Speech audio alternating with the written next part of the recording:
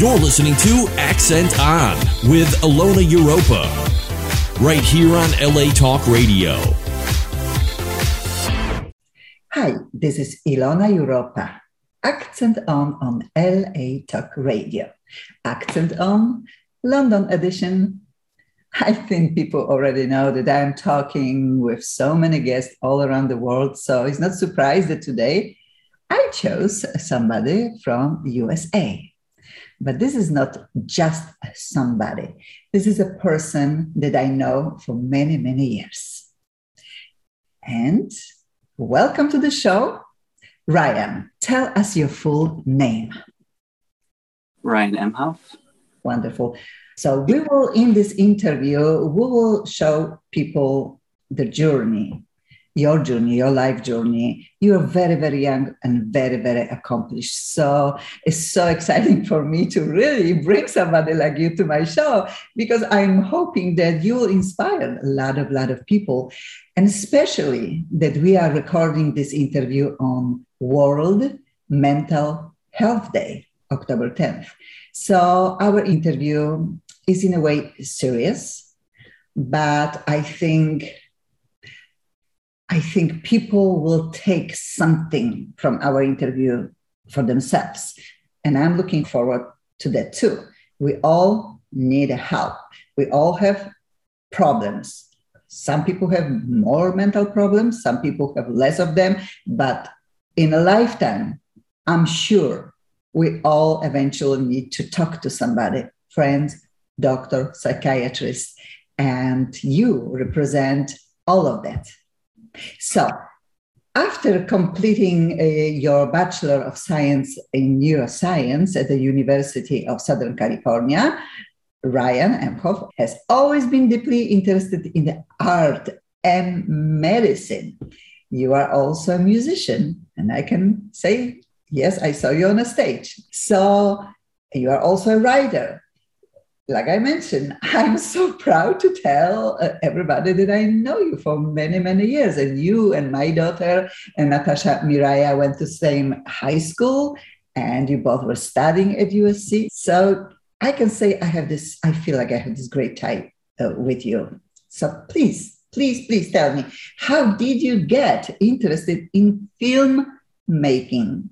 You were dreaming about directing, producing, and writing a professional feature-length documentary on very, very important topic. I do not want to describe all of that because I really think you need to tell us everything about your project. So maybe the most important question will be, how did you start to make movies? Yeah, well, first of all, thank you so much for having me on the show. And it's great to see you guys, of course. But I've been interested in filmmaking for a long time, kind of back to even high school when Natasha and I knew each other, and I would make my YouTube videos that are thankfully deleted and will never see the light of day. But was very interested in just the camera and what someone can do with it. And so, you know, I kind of always had it in the back of my mind, if I wasn't going to go into medicine, then maybe I would do something in film, since I'd always appreciated that as an art form so deeply. And I didn't really give myself much of an opportunity, even while at USC, which obviously has an amazing film school. And I kind of regretted that. So, you know, in my gap year right before starting medical school, when I was kind of trying out a whole bunch of different careers to really make sure medicine is what I wanted to do, I allowed myself to kind of dip my toes into that a little bit more, started acting on the side, and really just loved being in that environment. And finally, when, you know, I came to medical school, is kind of never really thought that I would be able to participate in filmmaking in a major way, at least any time in the near future, even though it was kind of a distant, you know, pipe dream for me.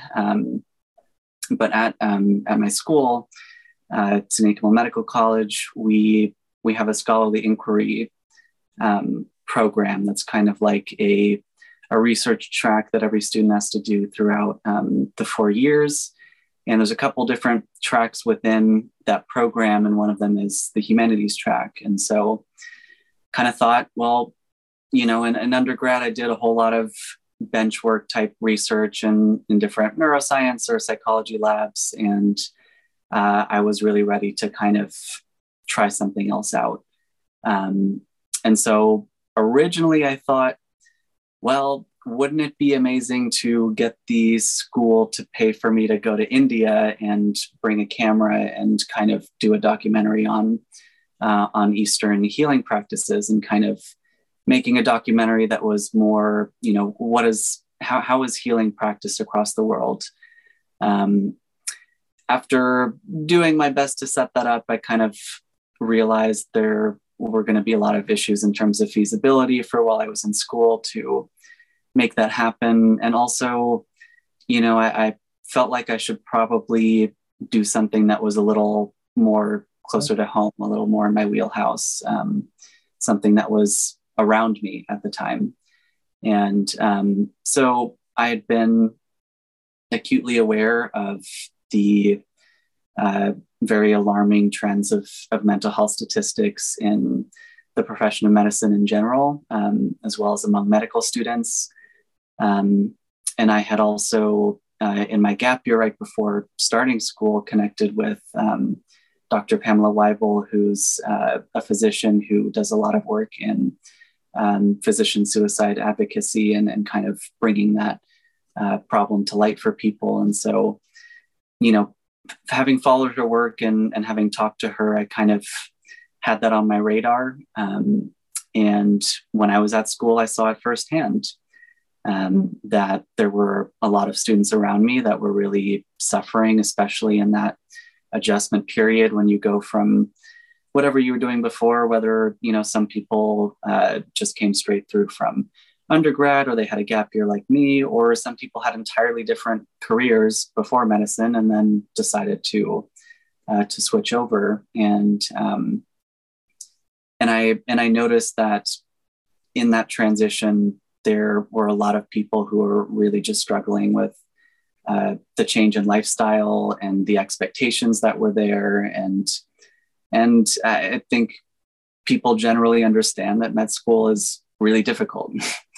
And in some ways, there's no way around it because it's a difficult job we're preparing to do. But there's also a lot of systemic factors that really don't need to be there, but exacerbate the problem. And so in the humanities track, I decided I wanted to focus on that topic a little bit more, still do a documentary so I can still kind of engage in filmmaking, but I really wanted to focus on medical student mental health. And kind of through a bunch of different ways, I met one student after another who just had incredible passions outside of medicine that they were participating in, whether they were musicians or dancers, and you know, all of these amazing talents. And I kind of started to think about the connection there between, you know, why are so many people in medicine so amazing at all these other things too?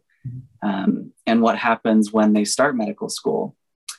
And it's something I noticed with myself too, as someone who is also, you know, a musician and played piano for many years, and noticed how difficult it was for me to keep up with that, and how much I was struggling when I wasn't able to engage with music in a meaningful way. So I, you know, wanted to do these interviews with students and see what's going on there. You know, what is that connection? How do these other activities kind of play into who these students are as people? And how is that going to make them a better physician in the future? Do you think, Ryan, that your friends, all of them, have special talents outside of wanting to become doctors? Do you think that all of them have passions that they know that they cannot really anymore work or develop. And you mentioned you being a musician. Like I mentioned, I saw you on the stage playing piano, and you're a writer, you were acting. So you had all of this creativity in you, but medical schools requires probably 110% attention on what you are studying. And this is so many years. And you will be dealing with not the easiest people's problem, life's problem. You were choosing psychiatry. We'll be talking about the two. So you are going even deeper into emotional parts of people's bodies and situation that they cannot deal with. So tell me, you picked this topic. You saw the students who probably left behind lots of wonderful hobbies or dreams. You picked a few. So please, how did you pick people that you wanted to talk to? Yeah, so I, kind of to answer part of an earlier question you asked about, noticing these people around me. I feel like what happens with the selection process to medical school is they look for, quote unquote, well-rounded people, right? And so they want to see people who have other passions and things that they're good at and things that make them interesting. So it's kind of like that is selected for in the process for a lot of medical schools. But then when you start, it's kind of like, all right, that was great, but you can put that aside now. And now your identity is you're a medical student. That's all you're going to have time for. That is the beginning and end of who you are for now. And I think that that's a really big tragedy. And so I noticed that, a lot of people around me had talents that they, some people had a lot of difficulty finding time to connect with those things. Other people, did it here and there. And like really, I could see even when I was present sometimes when they were, doing whatever that activity was and they hadn't in a while, just how much it opened them up. And it was like a breath of fresh air, after not even realizing you've been underwater. And I experienced that too on occasions. And so how I actually found these students is, I wanted to, for this film, find people who had maintained to some degree a really strong connection to that passion, because I wanted to figure out how the hell they did that in this environment, so that hopefully other students who haven't been able to maintain that connection can be inspired a little bit more to pick up that thing again, pick up the violin or pick up the pen and pick up the paintbrush. So the way I found these specific students was kind of just, it all took on a mind of its own as far as how I ended up finding them. Because in some way they're all connected to each other. So there's one girl who was in my class, Michelle Conkley, who's a former Paralympic gold medalist swimmer. And I had known her since, kind of the very beginning of school. And I thought, okay, well, if I'm making a film that has anything to do with people's outside passions, like, of course, I've got to include her. And then, she mentioned, like, have you heard about this other girl? She's an upper year. She used to be a ballerina before coming into medicine. I'm like, no, I haven't. And so she kind of directed me to her.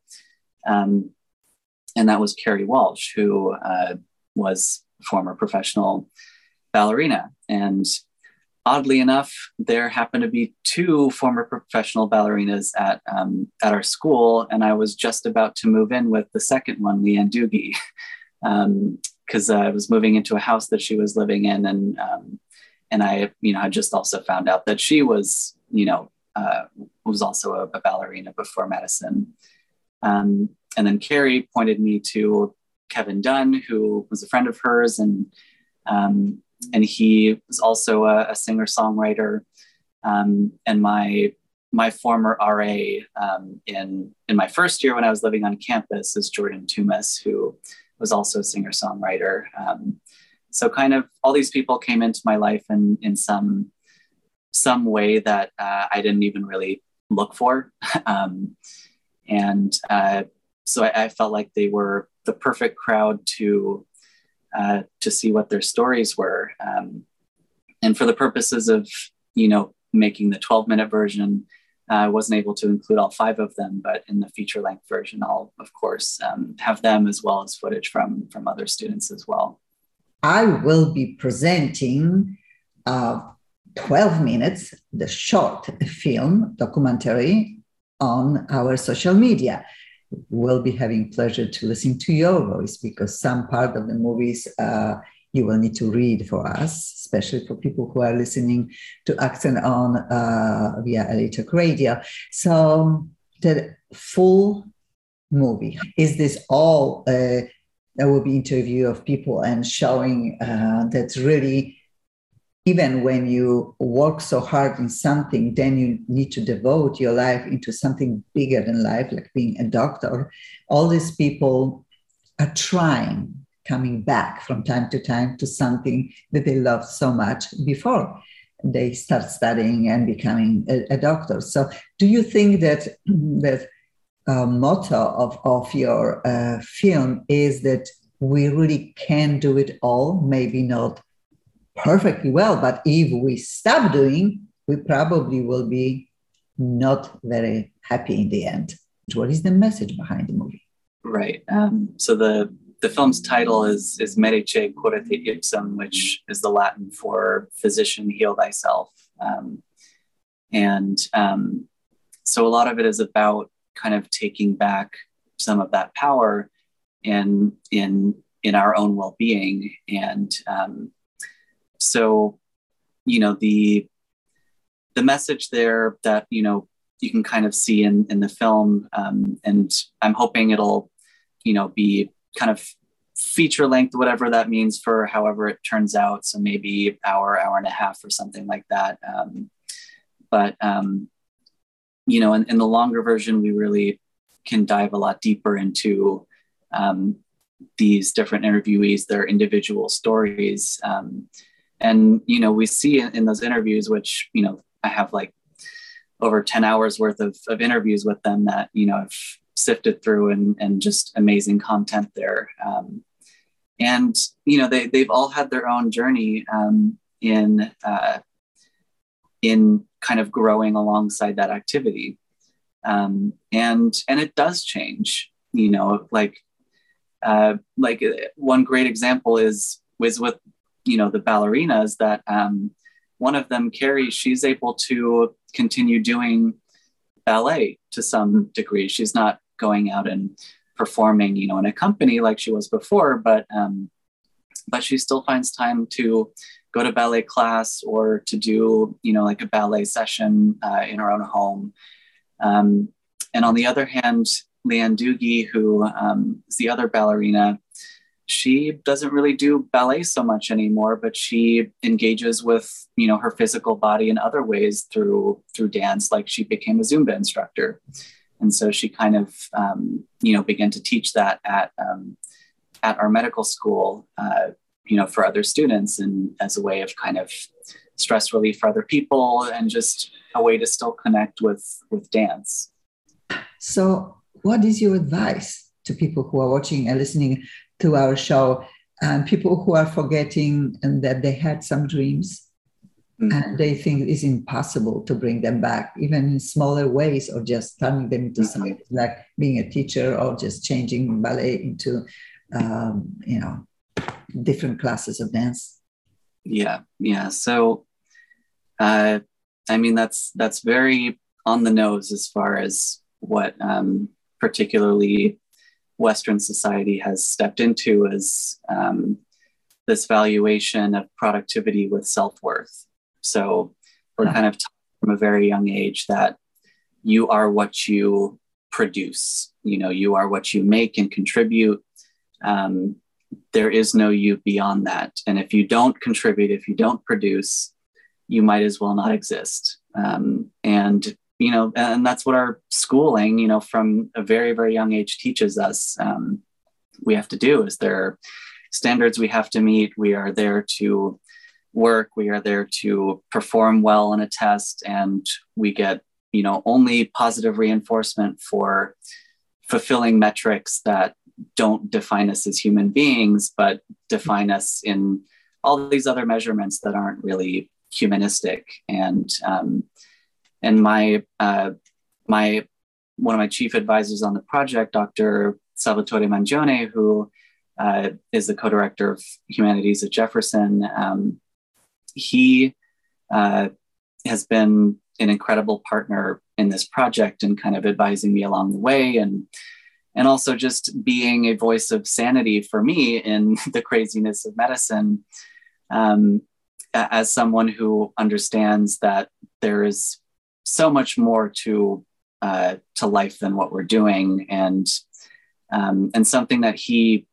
kind of always says is, especially in some other countries, when you meet someone, you don't generally ask, what do you do? The first question you ask isn't always, what is the job that you perform for society? And so he knows that, like in the US, that is exactly the first question you pretty much ask.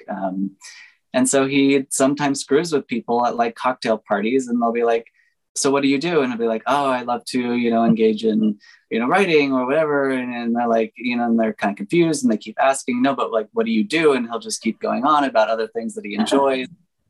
But of course, that's what society is kind of asking of us, is to be the chief identity that is good for society from a productivity standpoint, which is your job. And I think medicine is no different in that kind of what the expectation is that when you become a doctor or you enter into medical training, that you are going to put this identity above all others, and it will come at the expense of others too. But something I really want to impress upon people with this film is that we are multifaceted, multidimensional beings, all of us, humans, and there's no way we can change that. So we can't change that by choosing to only engage with one identity. What instead happens is we suffer. And the way that I kind of analogize it is, if you decided you wanted to increase your brain power, and so you cut off all your circulation to your arm, so there's no more blood flow there's no more nutrients, there's no more clearing of waste products because you want to strengthen the brain. It's not that your arm just stops working or whatever, it starts to die. And in the process of dying, it's still being attached to you, starts to cause a lot of other problems and affects the rest of your body. So it's not sustainable to say that, oh, I know in my heart that I'm a musician, among other things too, but now I'm just going to be a doctor. You can't put that aside. And so, we need space in medicine to explore those other things, to continue to develop those other parts of us, to honor all the different things that make us up as human beings. And to go a step further, it's not just about maintaining some base level of of mental sanity, but it's actually going to make people better doctors. The different things that we bring into the field through our other identities brings us a different dimension that we can see other people that we work with, our patients that we're treating. We see problems in different ways when we have different backgrounds and perspectives, and when we have all these different talents that we bring into the work that we do.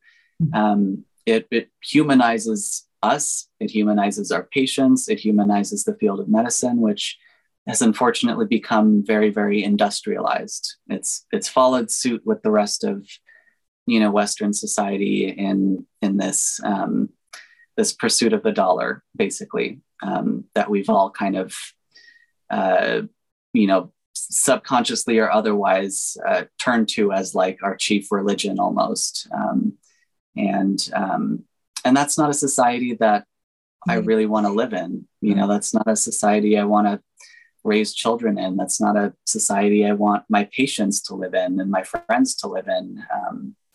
So what I really want, beyond the film, and what I hope the film contributes to is a cultural shift, to be one small part of that, which we definitely need, particularly within the field of medicine, which is we need to make space for these other things. It needs to be part of the expectation of our training that if you want to engage in other parts of your identity, you have the time and space to do that. It's encouraged, it's protected time, and it's welcomed into the field. Welcome. Not feel guilty. Please do not feel guilty if you have something else in your life outside of your profession. And like you say, life will be much more interesting if we have people who have a hobbies, who can talk in time when it's the private time and we gather, that we are not talking about work. We are talking who we are outside of the work. Yes, that would be great. You have a big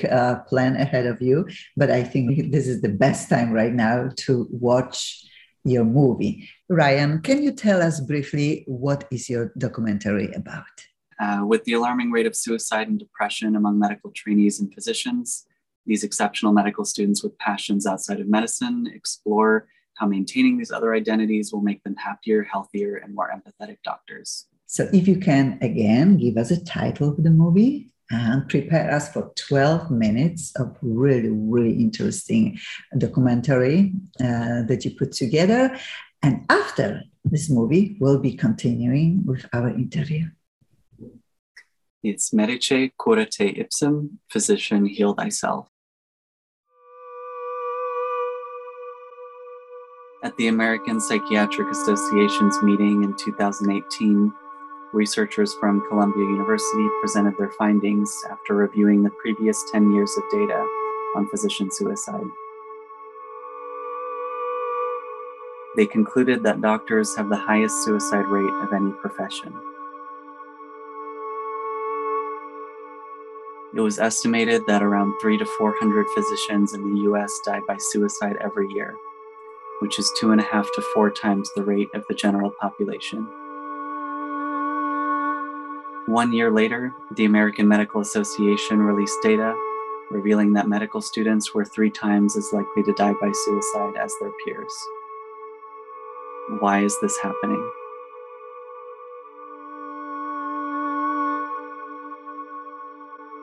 I remember at one point being in the hospital and there was this resident who I saw at 5 in the morning and then again at 8 at night. And he had told me a few days earlier that he had dogs. And I said, oh, how was your dog today? I'm sure you've been home to walk him. And he said, oh no, I've been here for 15 hours. And I was like, really? You have? He was like, yeah, I got people like you to take care of. As physicians or future physicians, we often tell our patients to exercise, to eat well, to take care of your emotional and mental well-being.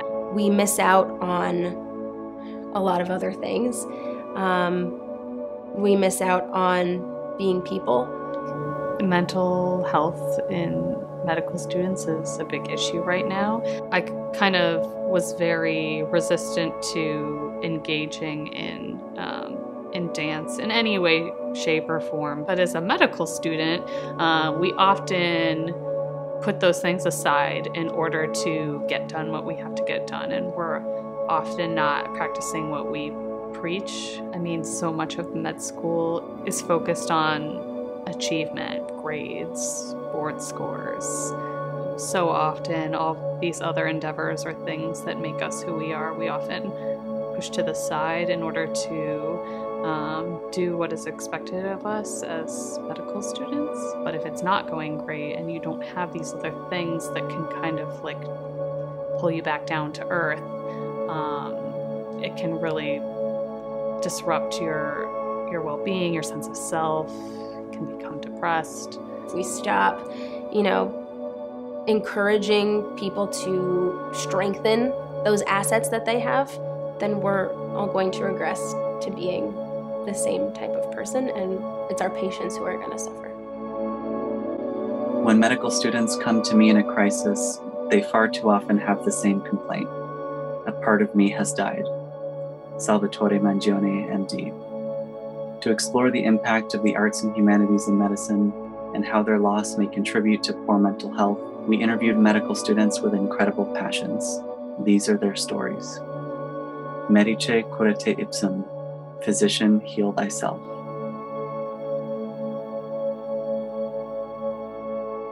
Part 1, Making Better Doctors.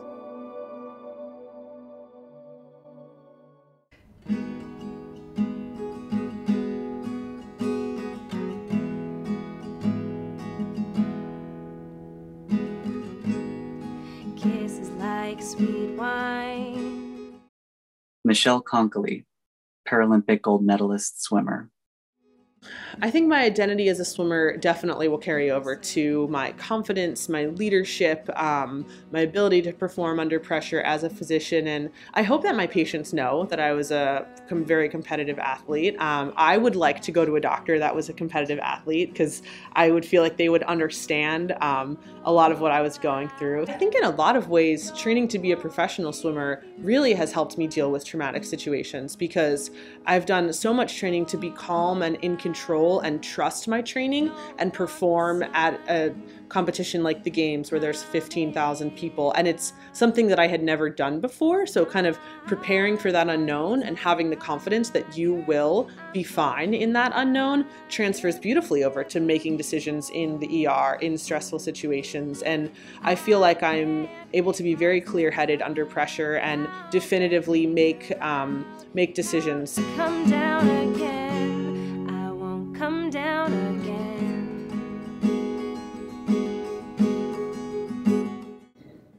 Leanne Dookie, former professional ballerina. I think I would be a totally different person if I hadn't danced. Well, I started teaching the Zumba class through Active Minds about halfway through my first year. I'm really glad that I did because it gave not only myself, but I think the other people who came, it gave us all a chance to kind of not only move around and get some physical exercise and feel good, but we also got to come together and talk about what we were going through. And, maybe one of us had a particularly bad day, or we had a bad practice test, or something was not going our way. And we were all going through it, so we could all kind of relate and help each other through a tough time. So I think that was one of the biggest moments where I think my background in dance really helped me through a tough time, and I hope it helped a few others too. The feeling this intense, I thought it'd never end. Jordan Tumis, singer-songwriter and musician. There's a couple of things that growing up music really instilled in me. One was discipline. If you want to be good at anything, you need to practice and practice and practice. Connection was another. So through music, I connected with my family, my parents, who are from a different generation than I am. And I would say a third thing would be that music instilled in me just an ability to express myself. It's emotional, and it's also a little bit physiological. It's that release of the tension, of the stress. It's sort of that when I'm singing and when I'm propelling that emotion out from me, it's sort of cathartic. Part 2, Change. What wellness means to me is being balanced in your physical health, spiritual health, emotional health, and intellectual health. Everybody has something about them that makes them unique, and that's going to make them a different kind of doctor. You know, your mental health or your emotional well-being can suffer if you're not kind of cultivating other parts of your life and remembering that you're a dynamic person and you're not just one identity. You have many.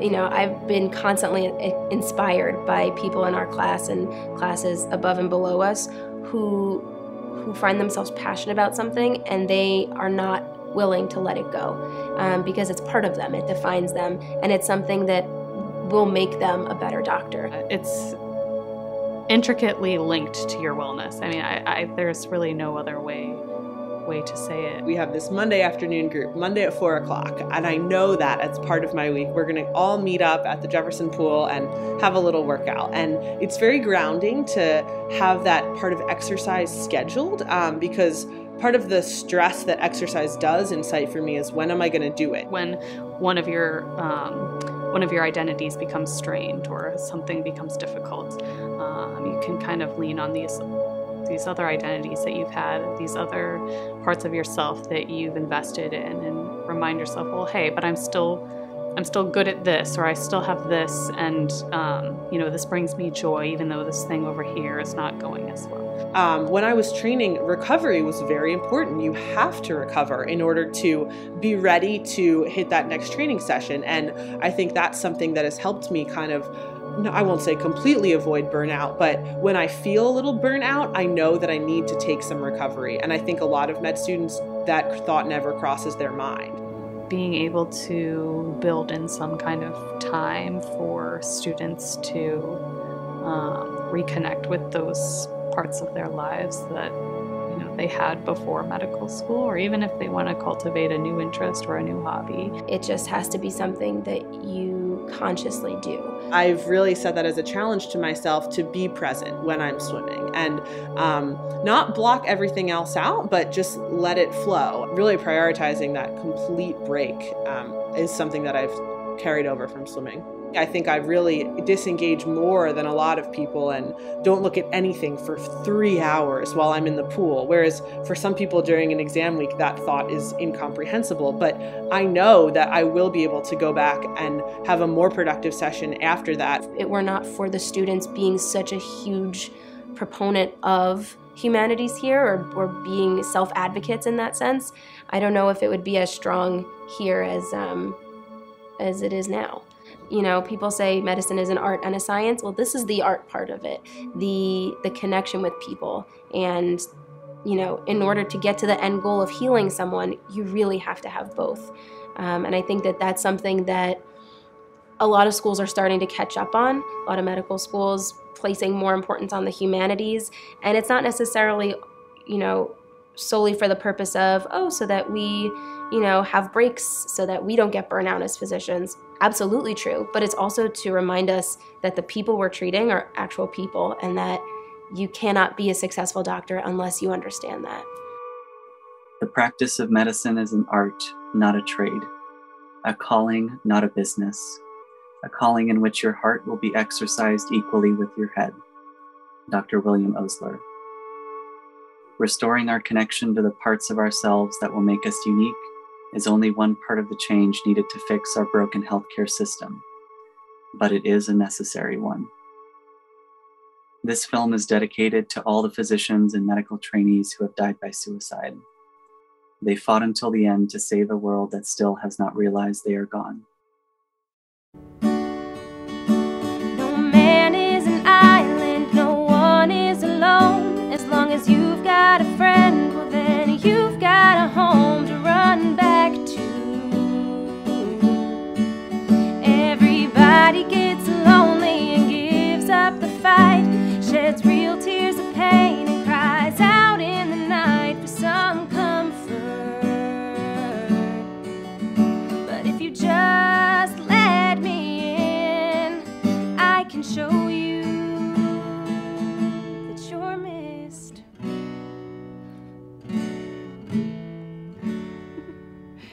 Working out the details. Wonderful, Ryan. Thank you so much for letting us watch and listen to your movie very, very important topic. And one more time, we are talking today to Ryan Emhoff, and he was one of 50 students of 270 to be awarded the Levine Scholarship in Research for his work. And I would love to continue with our interview. We have lots of questions, and I'm hoping the part 2 of interview soon we'll be having you again on our show. But for right now, we had 2 years of COVID and whole world stopped. So many people died. Doctors in hospitals, the hardest job ever. Everybody was watching at doctors like they need to help us to survive. And nobody really knew in the beginning what is COVID and what doctors are fighting against. So you as a student, I'm sure you were in home, partially you needed to study like most of us via Zoom, via whatever. Tell me how your friends and you cope with this period of 2 years. Yeah, I mean, it's been a wild time to be in medical training. That's for sure. It kind of, I was in the middle of a rotation when we were finally sent home. So, I was kind of still in the hospital until finally, Jefferson University made the decision, all the students need to go home. So we did for a few months as they kind of figured things out. And then we came back, but with a lot of restrictions while we were in the hospital, more so at first, but then pretty quickly it relaxed. And initially we weren't allowed to treat any COVID patients. And then once we were able to get the vaccine, they changed that so that we can and are expected to treat COVID patients. But it's been a very isolating time, for everyone, right? And that's definitely true for those of us who are students who are, we're kind of in this in between, especially those of us who are clinical students, like I am in years 3 and 4 of medical school, where, we're doing on-the-job training. So there were limits to what we could do at home, of course, for it to be meaningful on-the-job training. But there was still so many restrictions. And of course, in our private lives too, of like, well, it's not like we're going out and, seeing friends on the weekends anymore. And like any of the small amount of things that we might do to relieve stress during our training. So that has been very heavy for me. And I'm sure a lot of other students too. I can't say that I've, coped the best with it by any means, because it's definitely been very hard to spend so much time inside. Again, being in training where like you're sometimes just at the hospital and at home and you go back and forth and that's it. So being kind of extra restricted has been hard. And I think some places I definitely made a lot of mistakes were not going outside as much, just in a safe way, of course, like taking a walk, which at most any point in the pandemic was okay to do, if you were taking precautions. And I didn't, and I really should have. And I think I also still need to get outside a lot more. But I think, it's been easy for us to be at home, for anyone to kind of just say, oh, well, it is the pandemic, so I guess it'll be another day at home instead of just taking a 5-minute walk. But yeah, it has been difficult. Or do you recommend meditation? Do you recommend anything for us, who are under so much stress and I think even guilt of these 2 years that passed us by? in so sad way. But the young people take 2 years from the beautiful youth, whoever youth, and say 2 years, you are imprisoned, you are afraid of your life, you will be losing, 2 years of your life. This is petrifying. It's petrifying what's happened to so many young people. And now we are expecting most of them to go back happy to work, to studying. It's just not like that. We are not the same people like 2 years ago. We really are not, and I am not too. So doctors have a lot of work in front of them to deal with mental health of patients. We are going to doctors, and sometimes we don't even want to talk about our issues because we know doctors have bigger problems. Not talking about, oh, I cry all day, or I'm hiding, or I'm not leaving house, or stuff like that. It's like no luxury. For 2 years, we had no luxury to really seeing a doctor. So everybody didn't even want to approach doctors face to face, impossible. So what we can do, even right now, people say life is easier and better and goes back to normal, but it really is not. So any upbeat ways of having life, maybe starting your day more happy, what we can do from your perspective? Yeah, well, I have a partially upbeat answer for you, because you mentioned like meditation, and I've been very interested in meditation and mindfulness for a long time now, and I also a couple of years ago began teaching it to other students at my medical school. And I have found for me that practice to be incredibly impactful, particularly just being mindful, which, it kind of is as simple as it sounds, but also isn't. But really, it's just being with whatever's there. And I think something that the pandemic has done has almost made it a lot easier to not be mindful, to be less mindful, because we're spending even more time, connected to screens all day, and engaging with people so much less, engaging with things we like so much less. And on top of that, there's just this very heavy backdrop of what's going on in the world. And so I think in a physical sense, we've kind of pulled in, and in an emotional sense, a lot of us, I think, have followed suit there and pulled in even further, and part of what is really powerful about mindfulness is just acknowledging the feelings that are there. And you mentioned them. You say do not hide them. You just bring them to the front and say, I need to deal with them, instead of like keeping them inside and say, oh, it's not the time yet, maybe never.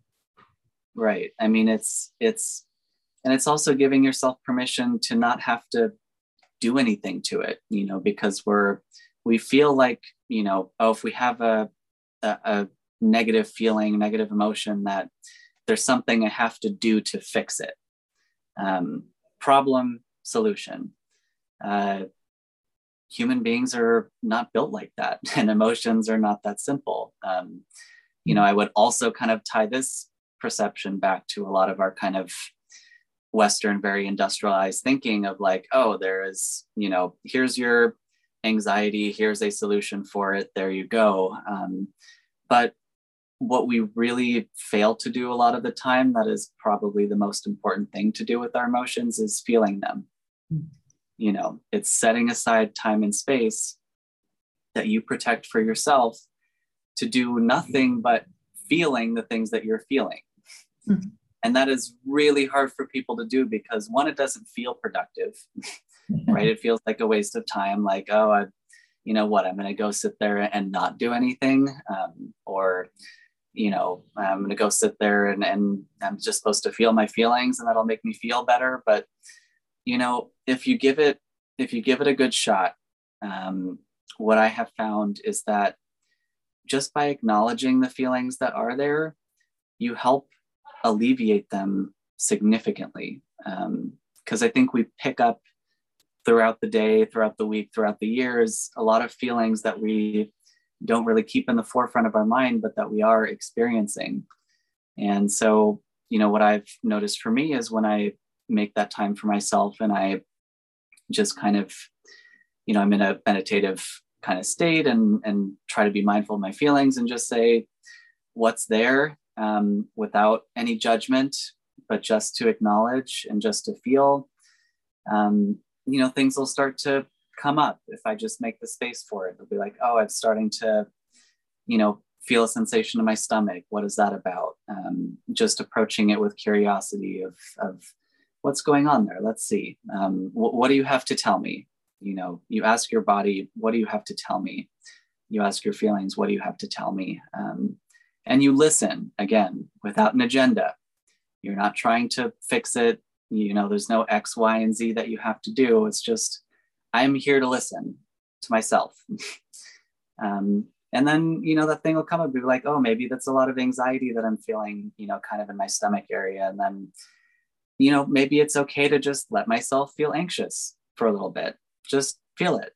I love it, Ryan. This is like the coolest way to end our show, and yes, you are very, very calm, obvious, but you are also passionate. And I think the last moment of our interview shows how passionate you are about what you're talking right now about. And I see this is like a cool next interview because yes, you are right. Thank you for this advice.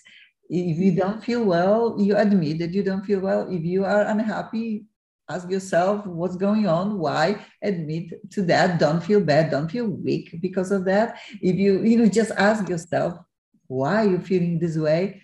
And it's okay to sometimes feel, like you said, anxiety, angst, and nervousness or something as a part of our body response to things that is outside of the world and inside of our house. So this was a very special interview.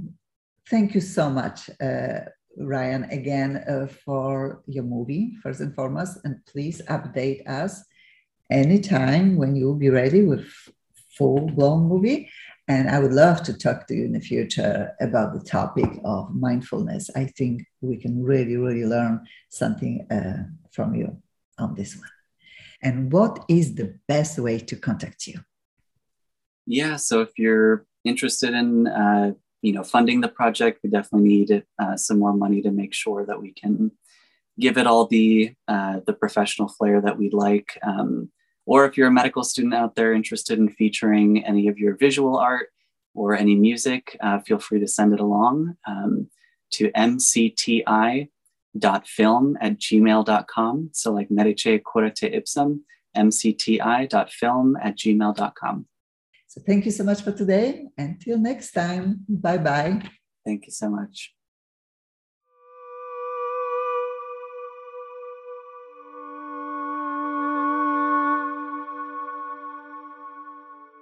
You're listening to Accent On with Ilona Europa, right here on LA Talk Radio.